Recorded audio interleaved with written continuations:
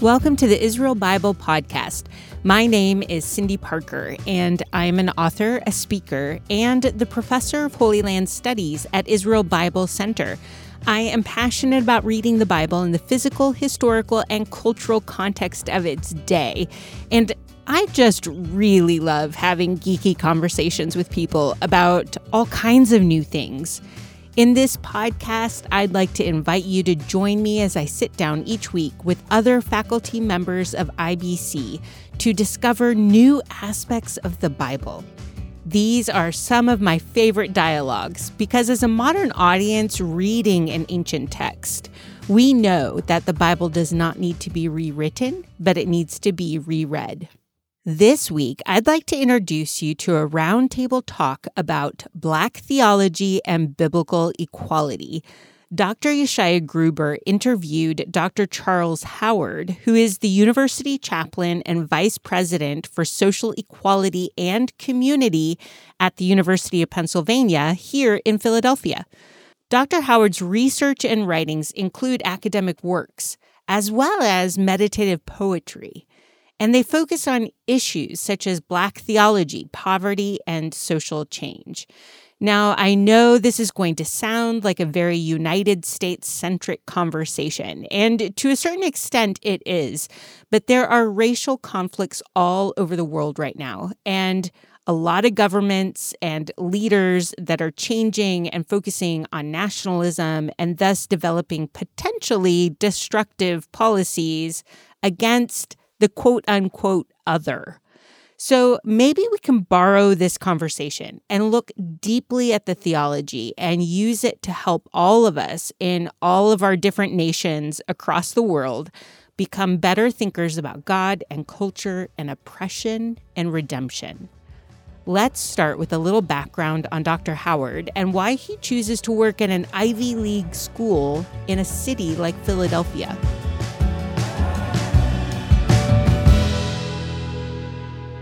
And the place where I work, I've been connected to for about 25 years. And it feels like home. And I was a student there. It's nice to have a chance to pour back into a place that's poured so much into me. And I think what we're trying to do now, we're an academic space in an urban setting in a country that is very much at a kind of, fork in the road, crossroads. And I like to think that we're a cosmopolitan place that looks like the world, but that can sort of bring the world to a nation that needs sort of a global mindset as opposed to the kind of America first / kind of like white nationalist thing that is dominating. So I'm excited to be at a place like Penn where, again, we draw students and faculty from around the world and can remind the country that there's more to Earth than like our little country. How does the Bible fit into that? A great question. I think the answer depends on who you are. I think there are some people for whom the Bible does not fit into this conversation. And I think being a part of a cosmopolitan space, being a part of a very diverse country like America, a diverse world, is remembering that this is not the compass for everybody. I think this is, to rant for a second, I think one of the most dangerous comments that people make about the United States is that we are a Judeo-Christian country. And there's politics and there's reasons why people use that phrasing. And certainly when we were founded in middle 1700s, the majority of our founders, the kind of founding fathers and mothers, would be identified as Christians or deists. But that is not who we are now. The majority of the states believe in God, but there's a whole lot of people who are not Christian here. And it's important to remember that.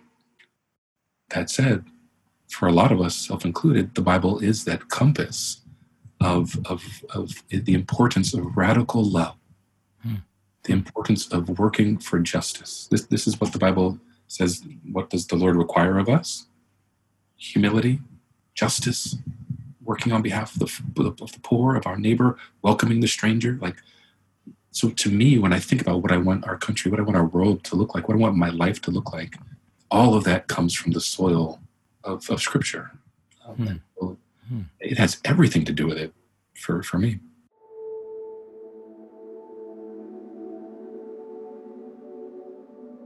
Now, at this point, Dr. Gruber and Dr. Howard dive into some American history, including the Declaration of Independence.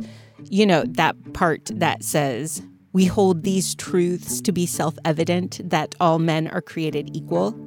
And quick show of hands here, who is thinking about or listening in their head to the song in the musical Hamilton? There's a complex history there, and the two of them in this conversation don't shy away from the complexity of how some of these young 20-something-year-olds dreamt up a democratic experiment, and yet they had their falling short moments. The incalculable number of indigenous people who were forced from their land or were killed. And of course, the transatlantic slave trade. So how do we understand these historic figures who are brilliant on one hand and yet the perpetrators of atrocities on another?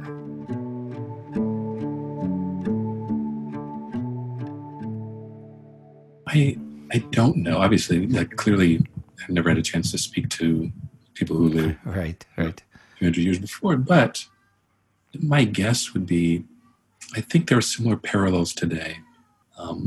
I don't think necessarily with the same brutality and murderousness of slavery, but you think about those who have heard that their business decisions are killing our planet, and they understand that, and yet it's hard for them to change their mind.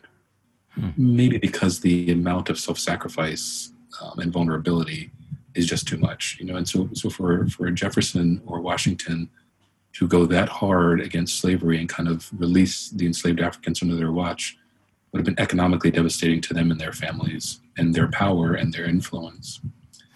And I think as disgusted as they may have been, the cost was too high. I think it's similar now, these sort of multi-billion-dollar global corporations that are literally killing our planet and killing individuals.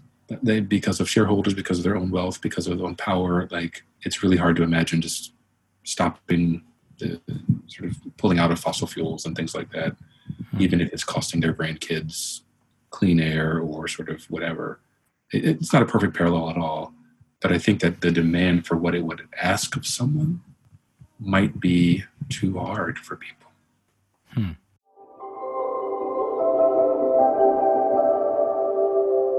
One unique aspect of this roundtable talk is that a good portion of it is political, but that is not accidental. Dr. Howard's work deals with the connection of biblical study with political and social issues. After all, biblical studies are not supposed to be some sort of abstract study, which is how I ended up studying the land to begin with. Now, all of you in the IBC audience are global and represent a lot of different languages and religious backgrounds even. This conversation does hover around U.S. politics and our own historic shortcomings. And it's almost like a test case to see how the Bible is applicable in other places around the world who share similar shortcomings. So how do we have productive conversations when we find ourselves in different camps? Maybe we have benefited from the social or political systems that benefit people because of our ethnicity or faith. Or maybe we are systematically oppressed because of our ethnicity or faith. Well, earlier in the conversation, Dr. Howard mentioned white nationalism. What do we do when someone does not believe there is a destructive, racist, or nationalistic narrative that needs to be rooted out?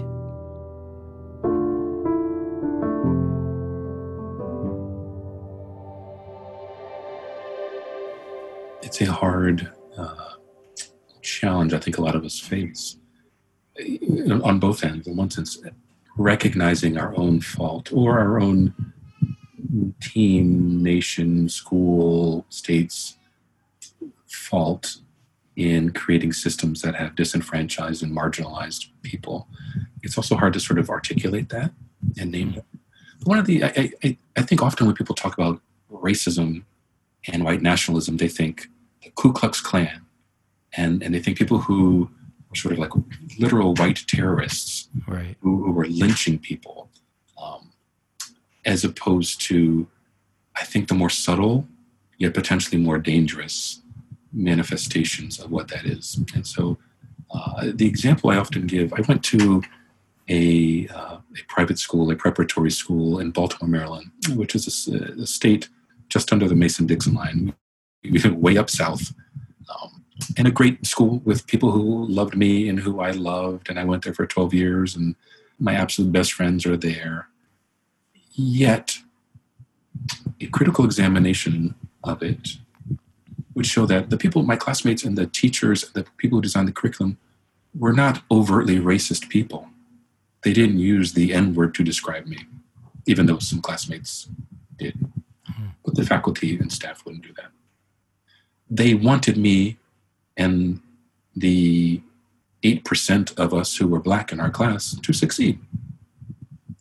And yet the subtleties, when you look at the curriculum, and this is still true in a lot of places, what are we studying? In U.S. history, the only Black people in my history book, there was an image, a carving of an enslaved African sort of begging for freedom like that with chains. They fast forward to Frederick Douglass. They skip all the way to Martin Luther King Jr. In all that history, high school U.S. history class, 3 Black people, no Black women, not a single person of Hispanic or Latinx descent. None of my classes studied East or South Asian history. I had one world religion class where we had like a week on Hinduism and like Buddhism and Sikhism. That's it. Nothing on Africa, nothing on South America. Every single picture on the wall of the building, all white men. The music at all the parties, the food served in the cafeteria, the field trips we took, everything came from a Eurocentric or kind of a white-centric thing. Even just the whole concept of Western civilization, sort of the progression of history in sort of the high school curriculum is where I was like, you study Western Civ, which kind of follows history of America, of the world from like Rome and Greece into Europe and then into the discovery of America, the founding of America, like nobody was here beforehand. And then after that, you kind of do U.S. history, and then you zoom into like Maryland history, and then you can choose an elective if you want, like one of these other little random classes, but you don't have to take any of those. It's that sort of very subtle supremacy that this history and this reality is more important than that over there. Even if there are people who look like them over there in this class, what's important for you to learn, student, is white stuff. On top of that, the kind of daily sort of microaggressions of people who are afraid of Black people, the way that Black people are portrayed in television and movies, in the news, as violent people who are hypersexualized and like great athletes but less intelligent. That's the way that Black people have been portrayed in this country since there's been media portrayal of this country. That's very different than burning crosses and lynching people. That's sort of a systemic thing that creates white as good, Black as either exotic or dangerous, and everything else is a other kind of interesting, maybe exotified thing to be exploited. That's white supremacy. If I could sort of add one last note here too, the denial of that and the inability to see that shores up a system that makes it even more secure. Now, and then you get exceptions like, well, you had a Black president. What about Barack Obama? We have a holiday for Martin Luther King Jr. Look at you, Chaz. Private school, Ivy League. You're doing well. Oprah, LeBron James. Sort of have these very rare exceptions who've been able to assimilate in a lot of ways. But you point out wealth, home ownership of Black folks, of their white counterparts, salaries, life expectancy, incarceration, sentencing, like every single category. Now, either you believe that Black people are less intelligent, more prone to crime, and all that kind of stuff, and that's why they're kind of doing worse. And that's a racist position to think that because of someone's ethnic makeup that they are less than. or you acknowledge there was something wrong with the system and the legacy of a country that has traumatized a people groups, and that we need to work to repair that. I've been thinking about issues related to what Dr. Howard is talking about. There is a danger of editing people out of history or out of our stories that we tell ourselves. Recently, due to some writing projects I've been thinking a lot about women in the Bible or through history who have been erased by how we choose to retell stories. But given that I live in the United States, I've been talking quite a bit recently, maybe within the last 5 years, with other people about how their stories have been erased or how the national narrative refuses to acknowledge their impact. And as an aside here, I'm reading a book. It's called The Cooking Gene, written by a Black and Jewish author, Michael W. Twitty. It is amazing. I like it because he talks about history and how it is wrapped up in food. And I adore talking about history and culinary traditions. He traces the significant impact the enslaved Africans had on how American food and the American economy developed. Anyway, that's a little tangential, but you might want to check out the book. I'm also writing on the geographical aspect of the book of Acts, which makes me think about how north and west focused the book is as it traces Paul's journey. But we know from history that the gospel narrative also went south into and throughout all of Africa, as well as north and east into the Syrian Empire. And another quick aside, a scholar named Vince Bantu has written quite a bit about this, and you should check him out. These are all stories I think we should know and value. I think this is why I find Dr. Howard's roundtable talk so engaging and necessary. So this is only an introduction. Next week, we will dabble a little bit more in Black theology and Dr. Howard's definition of truth with a capital T, and then music. Oh, the music, that most original and beautiful expression of human life. Don't miss the conversation.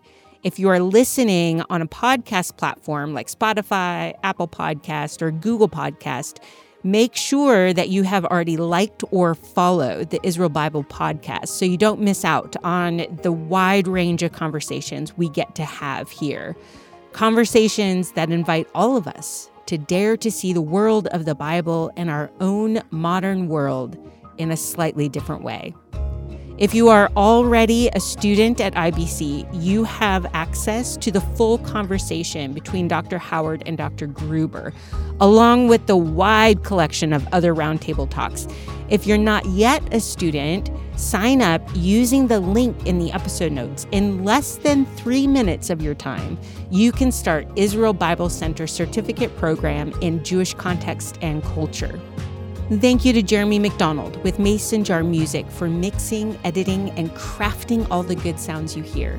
And thank you for being curious about the world of the Bible.